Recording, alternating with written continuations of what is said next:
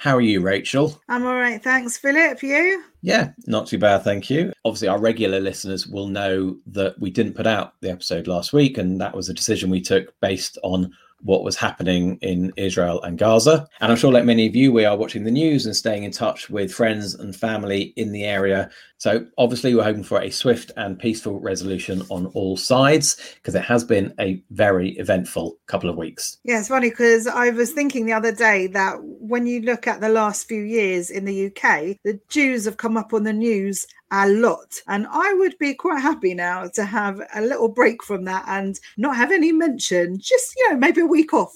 It would be nice to have a bit of time where we aren't mentioned. Although, to be fair, the other day I was driving to pick up my kids from school and I turned on the news and nothing about Jews. I've never been so excited for things to be falling apart in the UK. There has been some good news, though, for Jew Talking to Me. Yes, very selfishly, this is all about us now. But we've been listed on a website called Best Startup UK as one of the top 20 UK comedy podcasts. It was very exciting, especially because we're quite new. We've been going nearly a year. We've got our anniversary coming up in July. Yes, I don't know if we're planning on doing anything. Maybe we'll get a cake. That would be good. Maybe a cake shaped like a bagel. Obviously, it would be a bagel, but I think if we're going to get any cake to celebrate, it would have to be Chaim the caterpillar. It's lovely to get a bit of recognition for our hard work, but also it's for you, our listeners. But it's not, because the cake's not big enough. So let's get on with the show. This episode of Jew Talking to Me was recorded under lockdown conditions. Hello, I'm Philip Simon. And I'm Rachel Krieger. We are two Jewish comedians. I'm Orthodox, so my copy of the Old Testament is very well read. And I'm Reform, so my copy of the Old Testament could be listed on eBay as mint in box. This show is the audio equivalent of chicken soup. It's warm, nourishing, and inexplicably full of noodles. In each episode, we chat to two of our favourite Jews about their lives and experiences growing up and how much Jewishness plays a part. Are they Bumba or Bambi? Welcome to Jew Talking to Me. Both of our guests this week really move between two different lives. First up is academic and theatre historian Naomi Paxton, who's also known for her variety act as Ada Camp. Thanks for having me. This is a super treat. Thanks for joining us. Naomi, what kind of Jew are you? Well, I'm not here under false pretenses, but I'm actually not a Jew. I'm your token non-Jew. Da, da, da. My grandfather came from a Jewish family, but he converted to marry my grandmother, who was daughter of a Welsh Methodist minister. But I did call him Zayda, so I had a 9 in a Zayda, because 9 is the Welsh for grandmother. So he was my Zayda, but actually, technically, I'm not Jewish. Naomi, what is the most Jewish thing that's happened to you recently? Okay, the most Jewish thing that's happened to me recently is happening now. Being on this podcast is very exciting. Well, I hope your Zayda would be very proud of you. When you were growing up, what was it like going to his home? They were phenomenal. My 9 and Zayda were just amazing. And the thing I remember about him is he loved theatre and they were larger than life. They were brilliant characters. He was in the RAF. And I remember when I told him I wanted to be a performer, he gave me his old box of 5 and 9s, his makeup sticks from his amateur theatre days. And I've actually got his theatre collection here and I've got posters on my wall of him. And the thing I remember most, really, one of my last encounters with him, we went to see him. He's died now. He was living in an assisted thing. And I just met my now wife, then girlfriend. And he had a stroke and he couldn't speak. But I introduced him to Kate.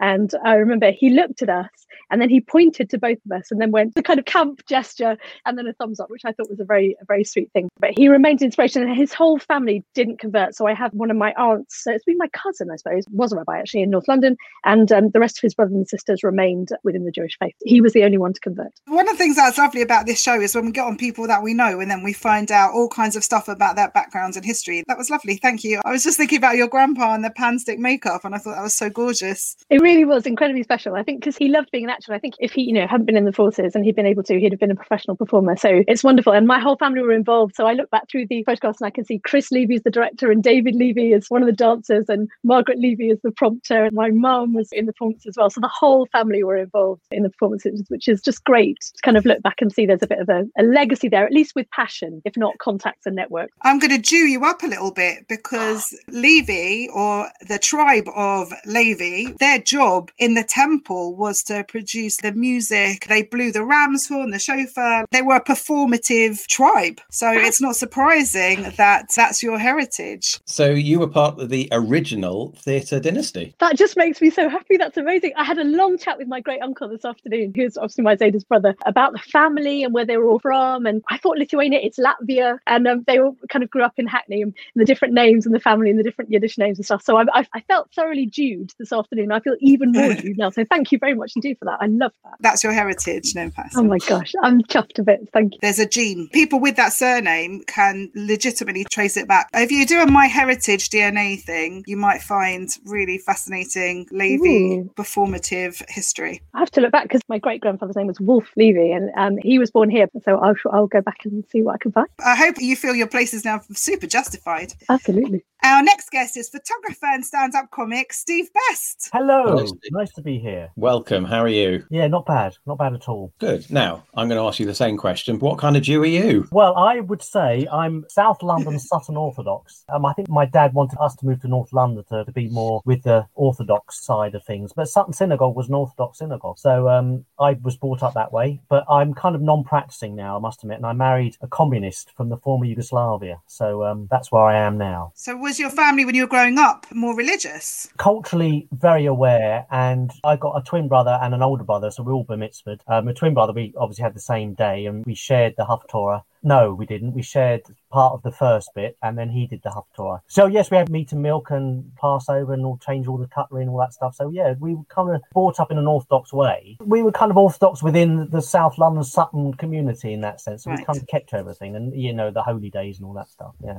So that was way back when. But Steve, what is the most Jewish thing that's happened to you recently? Well, I wished Bennett Aaron long life after Bennett's mum passed away. We have a comedy poker session every week. We do it on Zoom at the moment. Bennett's part of our group. And there's Mark Mayer, Mark Billing and Mike Gunn. And there's a few people who are not Jewish who said, I don't know what to say. And it just came naturally to say, I wish you long life. You should kind of think, well, that's the Jewishy thing, I suppose, isn't it? Super Jewish. Bennett has been a guest on this show, so we all collectively also wish him long life. I wish him long life too. I think that's very nice that you were able to help your friends console another friend by using a very Jewish phrase. I never know what to say at funerals. I normally turn up at the front of the queue and end up saying something like, you all right? I think that's what, if you're a little bit awkward, like some of my comedian friends are, they really don't know quite what to do. So I think having that phrase is good. And it does make a lot of sense. It's quite a nice thing to say, I think. I don't know who worked it out and why. Is there a reason for that? Well, I wish you long life. Yeah. It's a Torah blessing. It's one of the rewards you get for keeping certain of the commandments. And the life expectancy is supposed to be 120 years of a fulfilled life. So that's why you would wish people to reach that. Sounds exhausting. And also, if you were talking about the fact that we might one day die, like let's say I was at my parents' and there's a particular painting that I want as and when, then I'd say, when you get to 120, I want that painting. That's how you'd express it.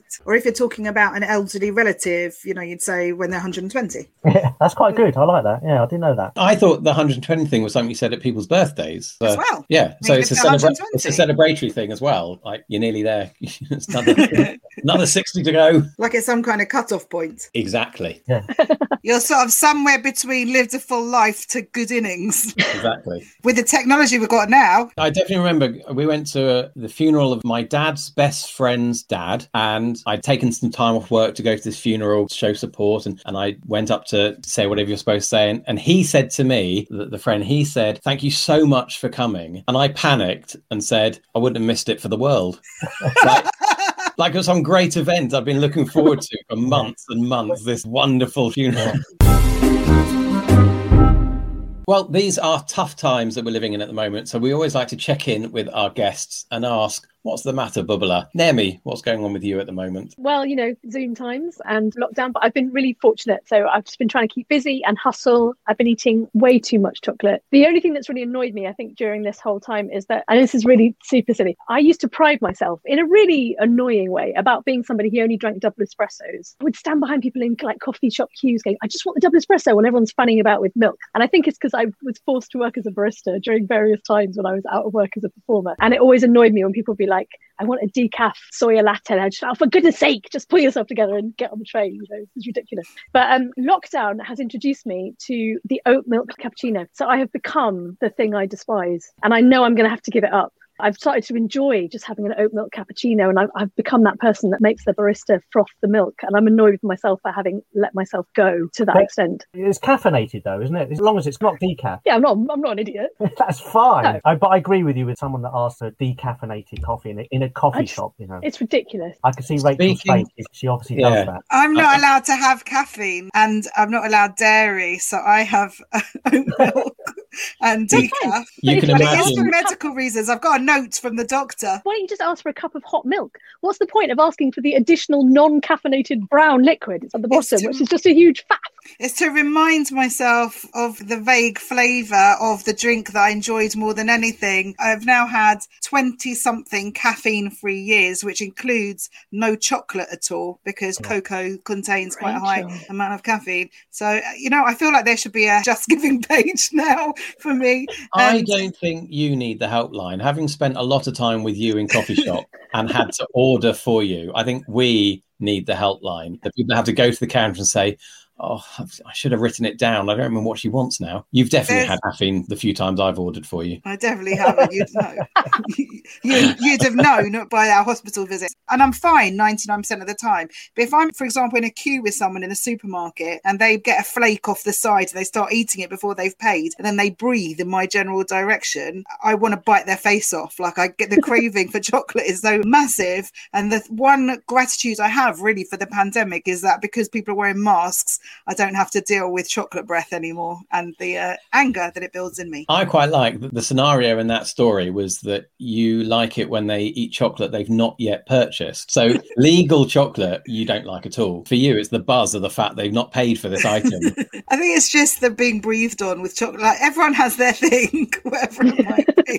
We are not here to judge. Well, I can understand decaffeinated coffee actually does still taste like coffee. Yes. It's just you don't get the buzz. So that's fine. I get that if you medically can't have it. But I've started having oat milk as well because I think dairy, when you get a bit older, it's a bit rubbish sometimes, with eczema and things like that. When you say oat milk cappuccino, though, is it a specific type of oat milk they have that does actually froth up? There is like a barista edition. I actually bought some oat milk and I tried it in my espresso machine and make myself one. And I got cross with myself halfway through that process. I went, stop what are you doing? Just drink espresso like you normally do. In Waitrose, I go to Waitrose.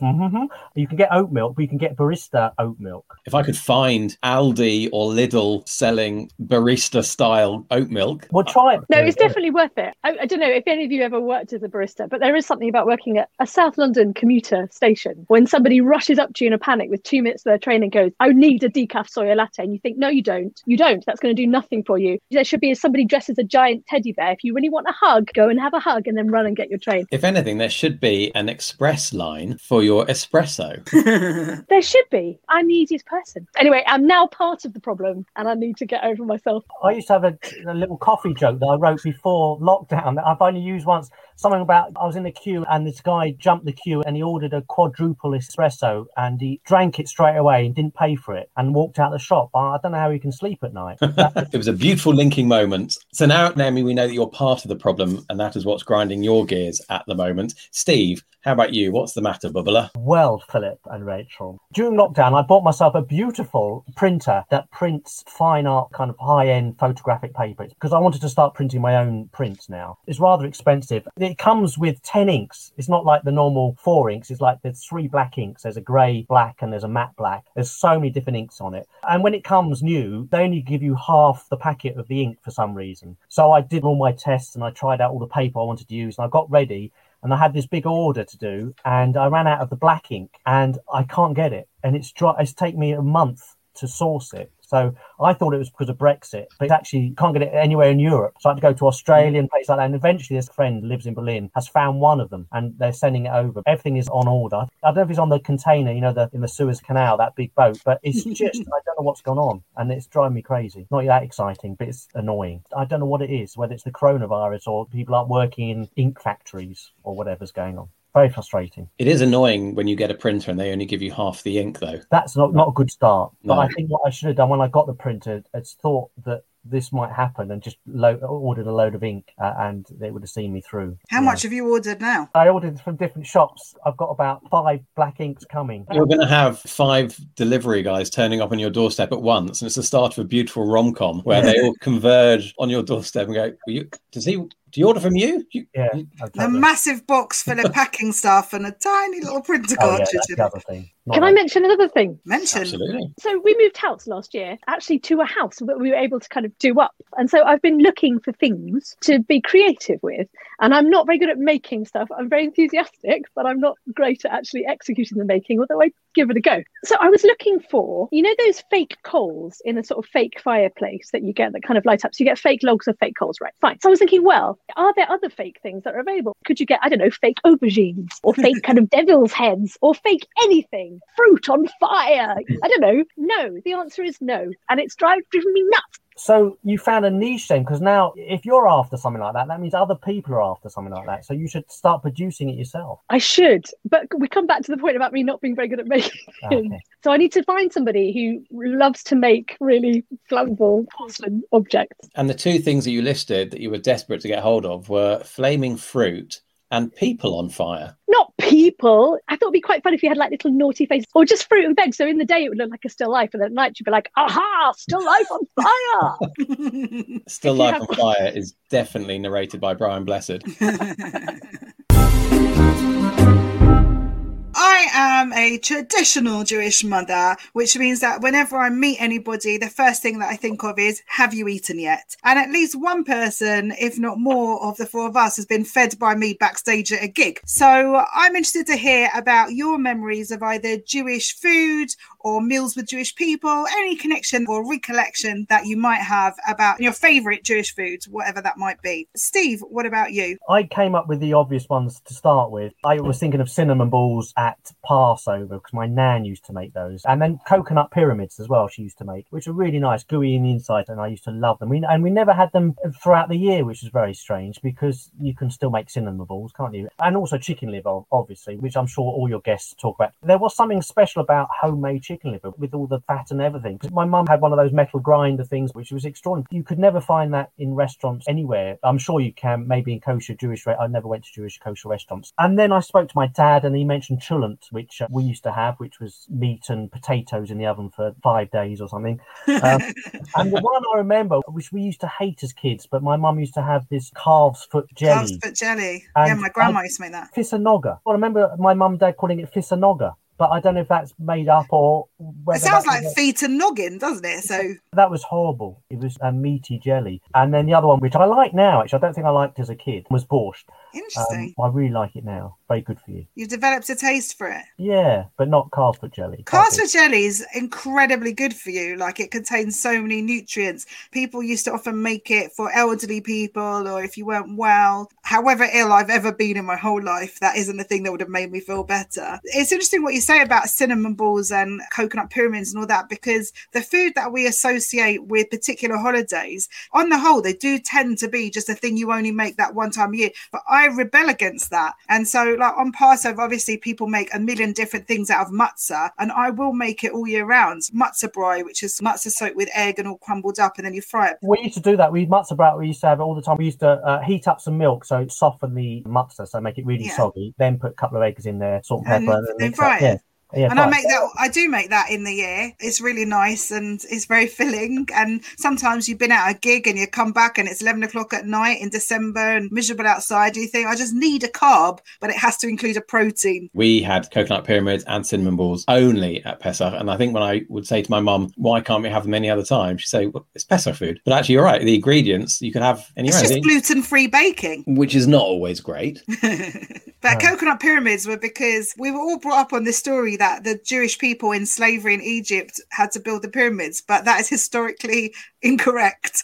Rafi Zarum, who's the head of the London School of Jewish Studies, amongst many other things, he is always at pains, I think, most years to remind people that we built the store cities, but we did not build the pyramids because we weren't in Egypt at the same time as them. It would be difficult. The commute would have been tough. We didn't build them out of coconut either, I suppose. But they wouldn't have lasted quite as long, would they? Very tasty though. It does seem odd that a festival that is so symbolic in terms of we have the salt water to remember your tears, and we have the haroset to remember the cement used for the building, and we make coconut pyramids. Why? Fairground attractions in Egypt. I think it's just when people make a themed dinner, they tend to always jump the shark with one thing. So coconut pyramids are doing it for us.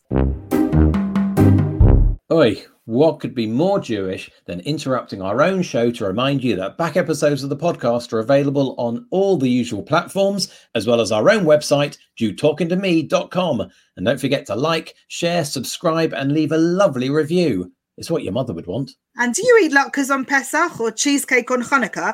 Are there Jewish holiday foods that you love to eat at the wrong time of year? Tell us all about it on social media using the hashtag KosherFoodRebel at Jew Talking without the G. And now back to the show. What about you, Naomi? I made a mistake when I was younger. My Zadie used to feed me very thick Marmite on toast, so thick that the roof of my mouth would go numb. And I mistakenly thought that was a Jewish food when I was younger. I think because he used to feed it to me so repeatedly, and I really got into it. But my life actually is on a low level is an endless search for the perfect chicken soup. I will look up and down and in every single place for the perfect chicken noodly soup. One of the best I found, which is now shut down, was a little restaurant just off Great Portland Street. And when I was working at the Palladium at the time, and I used to go there for almost every meal that when we had a break or between shows and just have chicken soup with dumplings. That is my favourite thing. And for any Jewish restaurant I go into, I always order the chicken soup. So Marmite on toast, this thick, and chicken soup. I am fanatical about chicken soup. I make excellent chicken soup, I'm just saying. Rachel, we do chicken soup a lot, actually, every couple of days, because it's so easy to do, really. But do you find that the second day is really the best? And if you freeze it, it's better the next time you take it out of the freezer. Definitely the second day is better than the first. I don't know what it is. It's really nice the second day. So I don't know if restaurants, the best soup is second day chicken soup. Very possibly. There's a restaurant in Baker Street called Rubin's Kosher Restaurant. And I've been known when I've been working on shows in the West End to schlep all the way there just for chicken soup. But I totally identify with what you're saying, because when that's what you want, nothing replaces it. And no other soup, no other food. It is a food group all on its own called Ambrosia. There's an amazing Chinese restaurant, but it's in Waterloo. And I remember I worked at the O2 many years ago. And between shows, I used to get the Jubilee line up to Southwark just to get the takeaway chicken soup and then get back on the Jubilee line all the way back to the O2 and then just manage to eat it just before we had the half of the second show. I will go anywhere for a really delicious chicken soup. That seems like completely acceptable. Listen, I'm proud. It's not strange. I'm proud of it. The Marmite thing was strange, but no, the chicken soup. Oh. We're all performers and we move through a star-studded world. But if you think about the idea of 6 degrees of can't eat bacon, other than us, who is your most interesting personal Jewish connection? Naomi, how about you? Well, I'm now thrown by the fact you said personal, because all of this is steeped in history. This is me desperately trying to look back and have connections, because I've always had great enthusiasm, particularly for theatre and performing arts, but I've never had the famous parents or the networks. However, 2 things. So my auntie Esther, who is my Vader's sister, was very good friends with Danny LaRue. The stories we have about Danny LaRue and constantly going to the Hackney Empire and her being given cars home and him slipping her £5 notes and her looking after him when he was on his uppers and all that kind of stuff. So there's always been the Danny LaRue connection. I never met Auntie Esther because she died sadly before I was born. But I spoke to my great uncle this afternoon and he said, now I don't know if you're ready for this. So my great grandmother was probably, let's say he was 4th cousin to a film actor called Lionel Stander, who was born in New York in 1904. He's got 133 film credits from his IMDb from the 1930s right up to the 1970s, I think, and was famously one of the first people to be blacklisted in Hollywood for the whole communist thing. So didn't work for about 10 years. So my great-grandmother's sister, who lived in Boston, found this connection. So they reckon they were 4th cousins to Lionel Stander, who was very famous in Hollywood in the 20th century. And my Auntie Esther was best mates with Danny LaRue in Hackney. That's what I've got for you. But for me, that's one of the most impressive things I've ever found. That is super impressive. Being brilliant. One of the first anything is always brilliant. Actually, it's not always brilliant. No, not for him. But he pushed on through and apparently had an amazing fruity voice. He got married 6 times over the course of his life and died in 1994, but never kind of gave up. Came back in the 1960s and was one of the founder members of the Screen Actors Guild and sounds like a formidable chap. and looks quite a lot like my great uncle. I mean, I know the fourth cousin of the great grandma and stuff, but there's definitely a sort of facial recognition thing there that makes me grin spontaneously. And Steve, what about you? Who's your most interesting personal Jewish connection? Well, I have a few as well. So my mother's side is a Brazel. Brazel is a very uncommon name. There's very few in the phone book. Philip Brazel, born in 1866, was actually a really well-known opera singer in his day, over from Russia, and he had a massive operatic career, apparently. I don't really know that much about him, but he was pretty big at the time. The other one is my wife is much, much, much cleverer than I am. She did a postdoctoral linguistic at MIT in Boston. Oh, wow. And she was next door to Noam Chomsky. I am quite a big fan of Noam Chomsky. I mean, he's obviously a very big linguist. I had a lot of his books that I read when I was younger, and I went to his office and got them all signed by Noam Chomsky when I was over there, because she was working next door. So that's the kind of a different kind of connection. Brazel and Chomsky. Well, they were both communicators. Yes, one sang his communication. Thank you very much. Both excellent stories. I did do a quick Google search on Brazel, and he was at the Opera House in Covent Garden towards the end of his career. I think he had to stop singing after a while because they said he'd sung so much Wagner, his voice gave out in the end, and he went to teaching, which he did for the rest of his life. But it seemed like he had an amazing career. No, I mean, you know more about him than I do in a way, but I should look back on that, because it's a very, very strange one, because nobody else in the family really got into singing or into showbiz really either. So that's quite interesting. I feel like there should be something about the fact that it was Wagner that ruined his voice. Yeah. And also, you've both got connections to communists, so well done. I was lucky enough to be able to perform at Hackney Empire a couple of years ago, and I got thoroughly intimidated just being in the wings. I tied myself in knots because there was this story about Auntie Esther and my Auntie Ruth going to see Danny LaRue in Panto, and he'd been asked what he had in his pocket. He went, "Oh, I've got gefilte fish for Esther," and Esther was thrilled and gave a little squeal. I got so nervous because I was so overwhelmed by the weight of the occasion. I did just treat it like a gig, which I will always regret, and I hope I get another opportunity to be on that stage. I think that's great with theatre, though, because there's real history with any theatre you work in. I did Panto a few times in Tewkesbury at the Roses Theatre, which is where Eric Morecambe famously died, literally died. And the feeling you get when you walk on that stage is like something magical has happened. You can tell that you are just walking on a stage that's steeped in history. And the Hackney Empire, I think, is one of those phenomenal stages to perform on as well. I think the magic the theatre can bring on us, the memory of something like that is amazing. Well, we've talked a lot today about how Jewishness has impacted your lives, but we'd love to know a bit more about whether it's had any effect on your career. Steve, what do you think? People generally don't know that I'm Jewish on the circuit. They really don't. And even at school when I was growing up, I didn't really let it out that much. I grew up in a place where I was the only Jewish person at the school, and my twin brother, obviously.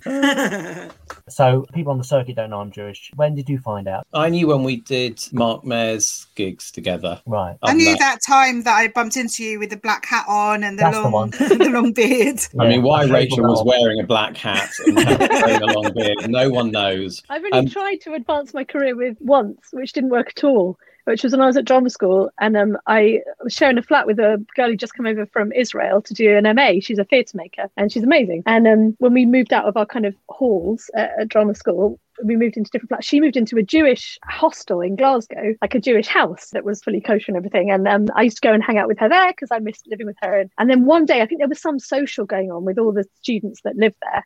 And she said to me, "Oh, just come along." Like that. And I was like, "I know, but I won't know." And she was like, "Oh no, it's fine. We'll just sit at the back." And this guy was being really chatty, and he asked me my name, and I said my name. And he said, "But what's your real name?" And I didn't know how to answer, and I was completely rumbled.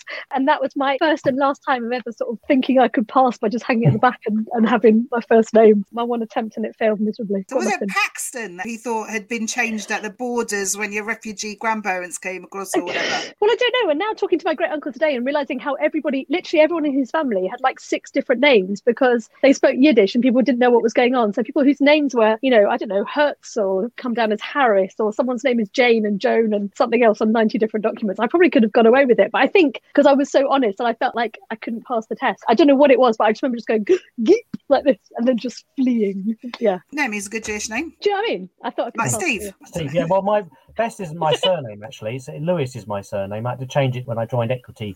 years ago. Stephen Lewis was Blakey from On the Buses. So he was the actor, and he died, I think, 10 years ago or so. And so I could have claimed my name back, but by then I'd put my name as Steve Best for equity. Let me ask you a question, Steve, in a very bookending of the show type fashion. When you had your bar mitzvah, do you remember if you were called up as a Levi? Because Lewis, I think, is a Levi name. So it could be that 4,000 years ago, you and Naomi were related. Moshe Ben Reuven is my Jewish name. That's your dad's name. That's like being called John Erickson. Right. I don't know. Lewis, I've got a feeling I should have asked my dad, actually, where my name came from. Because people changed their name, didn't they, when they came from Russia? Yeah, I can investigate that and find out. Google it. I'm really troubled by the fact that Naomi was at a party and someone kind of challenged her on her name. That really doesn't sit well with me. Like, if we had you on the show, we said, please welcome to the show, Naomi Paxton. Hi, Naomi. But what's your real name? It feels really aggressive. That's my memory of it. And it's a memory that's kind of seeped in shame and embarrassment and misunderstanding. So he was probably being very sweet. And maybe he was asking everybody. But yeah, I remember that feeling of... I think it should be shame and embarrassment for him, not for you. I, by the way, have just Googled origin of Jewish surname Lewis. And yeah, Levi or Levi is the origin. So back, 4,000 years ago, you might well be descended from the same person. One of the 12 tribes, one of Jacob's sons. Like, hang on a minute, I have to go through them in my head. I had to sing the musical. I had to go, Reuben was the eldest of the children of Israel, with Simeon and Levi the next in line. There you go. Come on, we all know it. Everyone sing along. Naphtali and Issachar and Asher. It's time for the Jewish test. It's nice to think that you were related back in the day in the temple, playing your instruments and washing the feet of the priests or whatever it was that the tribe of Levi did. Living the dream. At the top of the show, we mentioned that you both have two careers on the go at the same time. In our heads, we thought of that as old dog, new shtick. You start doing something, and then you think, no, I want to learn another skill. Steve, how did that come about for you to be both a stand-up and a photographer? My mum was an artist, and I've always been into arty stuff. So even when I was doing stand-up, I remember doing a few little pro job for my flatmate who worked for Victim Support at the time. I did some photography with a film camera then. I did a darkroom course. So I did my own films and all this stuff. So then I was just doing stand-up, and I remember having a camera with me backstage, and I started just snapping comedians backstage and realising that no one was really doing that, just a record of the circuit. And it just got a bit more professional. I got much more into photography. I really enjoyed the process of taking pictures. And I like the documentary side of things rather than getting people to pose, although I do photo shoots now, which I do enjoy doing as well. So that was it, really. And I did the first book, the Comedy Snapshot book, and then I did a Joker Facebook with, I've taken pictures of about over 1,000 comedians backstage that have been to these two little books with their jokes and 4 or 5 facts. But my passion now is really this black and white fine art photography of backstage and front stage shots. But initially, my stuff was very much of, if I was at the gig performing, then I would take pictures backstage. But the later stuff is I've gone out of my way to get some famous people as well, especially the backstage stuff. But initially, the first book, Comedy Snapshot, was for years you kind of work with the same kind of comedians. You might not see someone for 6 months, a year. I don't mean to feel bad, Rachel. I was in the first book. I'll get you. Don't you worry. But I remember being at that gig. I think it was the first time we'd met, and you came up to me and said, I'm doing this project where I just take photos of comedians backstage. And a part of me was thinking, I've made it. I'm a comedian backstage. And another part was like, why does he want a photo of me? What's he going to do with it? And then the book, I saw the book, it's a stunning book. Thanks. I mean, I was really proud of it because no one's done it before anywhere in the world. It really is a kind of a social history of who's been working, especially now when we don't know what's going to happen with the circuit. But I also wanted famous people and people who started and journey people, the whole gamut I wanted in there. I didn't want it to be just a who's who of comedy. That's lovely. And Naomi, you have two lives, one as an academic and one as a performer. So how did that come to pass? I was an actor, so I always wanted to be on stage and play music and dance and stuff. My mum was a dancer, my sister's a dancer, but I don't have legs or a neck sufficiently strong. So I went to a drama degree and then drama school, and then I worked as an actor for 10 years, and I was doing theatre and radio mostly, and I was in a little comedy sketch group, and then got involved doing this late night comedy magic show where I was playing this sort of strange magician's assistant. And then I was in a play actually at the Novello Theatre, and I came across a secondhand book of suffrage plays. And I'd never done the suffragettes at school. I'd done the Tudors, and then I changed schools and I did the Tudors again. So I had no idea about anything in the 19th, 20th century. And obviously it was the right time to find something. And I just got really curious about sort of professional theatre wing of the Votes for Women movement, basically, because I knew the West End really well. I was fascinated by the plays and the stories and the people, and it wasn't that long ago, and I knew a lot of those theatres, and went on tour for a couple of years and did some readings, and then eventually plucked up courage. So I did a PhD at the University of Manchester, did it by Skype, and that finished in 2015. And it all just sort of, sometimes you feel like you're just following a sort of Hansel and Gretel trail of breadcrumbs and you don't know where it's going. That's what happened. That's how I got into it. And so I just found out more about that, and then got involved in doing shows and talking about it a lot. So I started talking on Radio 3 about it, particularly through this New Generation Thinkers scheme. And my acting agent dropped me when I was doing my PhD, because obviously I wasn't free to do stuff, and I didn't have any funding to do my PhD. I got some funding from Equity Charitable Trust to do my fees, and I worked all the way through. So my Ada Camp character, which was the had started in this little late night magic cabaret, which I used to do as a strange little party trick, became my really only opportunity for performing, because I wasn't able to be on the acting circuit anymore. Yeah, so it kind of developed her, and then it's become a bit of a two lives thing. So my first book of suffrage plays in 2013, which we launched at the National Theatre, and then I had a couple of books come out in 2018, also launched at the National, and I did a big exhibition there, and I worked in Parliament, did an exhibition in Parliament, and I've continued to do broadcasting and work in universities and in the wider arts and humanities community, and do all kinds of cool stuff. So at the moment I'm working on a collaborative board game for the Green and Women Everywhere project, and I do a lot of public engagement work, which I really enjoy doing. And now I've been able to focus on Ada Camp. I didn't focus on her before because I sort of didn't want to have that anxiety energy that my acting career had. I was climbing Gritty Pole and I wanted it, and Ada was my little release. Then I've kind of made a decision to really go for Ada. So now she has an agent, she has her own world and circuit, and I love her to bits. I love doing that. And last year I joined the Magic Circle, and because I do a bit of magic now, and that's just a total joy. So I never would have thought it would be like this. I thought I'd just be an actor, but actually it's lovely to have things that feed both sides of you. One of the things I love about my research is that it's actors and performers using their powers for good, and not just actors, but musical performers and dancers and musicians and writers and people kind of doing their party tricks as well as writing specific stuff. And I've been really lucky to be able to perform my Ada Camp character, for feminist organisations, and kind of be able to do my party tricks and not just be there doing my strokey beard talks about feminists from the past, but actually just to be there making people laugh and doing silly tricks and being able to contribute in that way. So I just feel really lucky. It's a hustle, and this year has been obviously very tricky because half my life is completely freelance.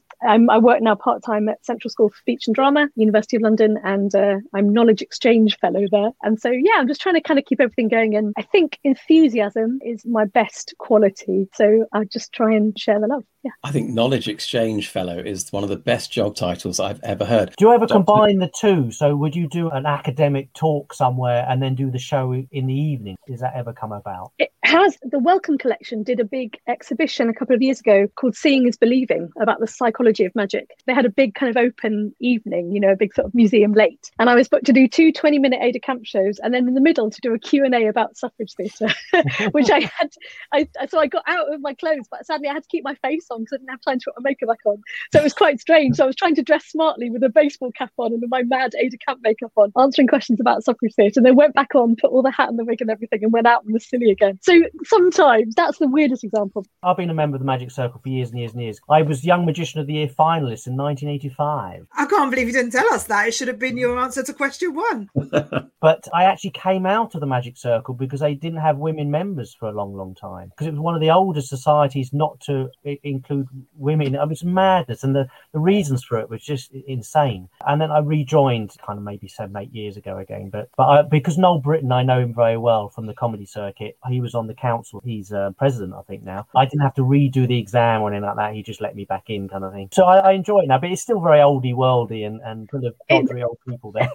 It's interesting. So less than 5% of women members. So women have been allowed to join since 91, which is not that long ago. As of last year, I'm now their Equality, Diversity and Inclusion Officer, which is interesting when we talk about representation with the organisation. I've never talked to so many middle-aged white blokes in my life. Actually, it's not a demographic I tend to move in, and I'm really moving in it at the moment. It's interesting often to underplay magic, and I always used to underplay it because when I worked with magicians, they kind of did the magic and I did the misdirection and the gurning. And then since I've done Ada, I've mostly focused on the story of a trick and not necessarily the trick. But I know more than I think I know, and it's been quite a few years now. So actually to engage with the Magic Circle, to look at the lectures and, be part of the meetings and reread my magic books, actually go, oh, I do know about that. And maybe I could, A to B to C, and I probably could up my magic a lot more than I do. So it's been a nice challenge over lockdown. But yeah, I think they've got a long way to go, but I do think hopefully they're moving forward, albeit slowly. It feels completely illogical to me that they wouldn't have allowed women into the magic circle, seeing as they would have been part of the act and therefore would be in on all the secrets of how magic was done. Well, welcome to patriarchy in the 20th century. Yeah. And the exclusion of women. I mean, normally I'm a big fan of it, but for this, I'm dead against it. It's part of the stuff I look at in terms of suffrage. It's not that women weren't doing it. Of course they were. It's not like they weren't doing it well, and it wasn't that they weren't part of professional networks. But it's interesting how we then look at the history of those things and what falls out and what isn't recorded and what organisations kind of do keep going, and how we kind of create these false canons based on systemic inequalities. So yeah, I think that's curious too. Obviously they were there and they were part of it, but we don't know about them in that way, and that's been part of, I think, the problem, part of the slow moving problem of the organisation. Well, that's nearly all we got time for, but how will our audience know what you're up to if you never call, you don't write? Normally we'd allocate 20 seconds to do this, but for you, 30. Naomi. Yes, so I have various exciting things coming up. The best way is to have a look on my website, which is naomipaxton.co.uk, or on my Twitter feed, which is @NaomiPaxton. And you can find out about upcoming readings and broadcasts and things. And Ada Camp, my comedy character, is back up and running, hopefully from May. She has gigs booked in that hopefully will not be postponed. And the best way to keep in touch with her is also to look at her Twitter feed, which is @AdaCamp, ADACAMPE. And if you're hungry for some suffrage plays, and who isn't, then if you hotfoot it to your nearest bookshop website and look up suffrage plays, hopefully you should see my books in your search results. Brilliant. And Steve, how about you? Well, I've got an exhibition at the Observatory Photography Gallery in Marchmont Street. They do wonderful coffee, decaf and caffeinated, and oat milk. Whatever you want. But downstairs is my exhibition, and I live round the corner. So if you contact me, I'll come and meet you for a coffee and show you around the exhibition. It's not that big, but it's lovely. I really, really like it. And from that exhibition, I'm working on my next book, which is Comedians Back to Front. We haven't got a date for that, and we haven't quite sorted it all out, but we're working on that still. But you can still find everything that I'm doing on my website, which is stevebest.com, and I do photo shoots. And going back to my stand-up as well, I will be doing some shows. Well, I've absolutely loved this, and now we'll always think of Naomi as the Jew who will join you for coffee, but not if you order anything complicated, and Steve as the Jew who will print your stunning photos in 3 to 6 weeks. As my grandfather used to say, I loved seeing your smiling faces arrive, and I will love seeing your little tuchuses leave, because sadly we've come to the end of this week's show. We'd like to thank our guests, Naomi Paxton and Steve Best. Follow them on social media. Follow us on social media @Jew Talking without the G. Don't forget to find Jew Talking to Me wherever you get your podcasts. Make sure you subscribe, like, and share with literally everybody that you know. And join us next time on Jew Talking to Me. Jew Talking to Me was hosted by me, Philip Simon. And me, Rachel Krieger. It was produced by Russell Balkin. That's really cute that you thought that was Jewish because it was from your grandfather. It's funny when you look back at it. I was thinking on the way in, I was about 14, 15. I don't know. I forget all teenage years. So I think I just say when I was about 14 to cover all of my teenage years. So I don't have that kind of memory. I grew up near Reigate in Surrey, and I remember phoning the Reigate police and putting myself on to be part of a lineup, if they ever needed, because I thought I think you got like a £5 a time or something, and I was like, I needed money, so I put myself forward, and then I was expecting like daily phone calls, but obviously there wasn't a lot of crime being committed in the Reigate area by blonde teenagers in Alice bands and barbers. I was devastated. It's only now I look back at it and go, what were you thinking? What were you thinking? Maybe the same with the Marmite thing, but yeah, they've never called the Reigate police. One day you'll get, you know what, the minute this show airs, you're going to get a call. That is a great way to get away with a crime, though, to volunteer to be part of the lineup. Because then if they pick you, they'll be like, no, she's with us.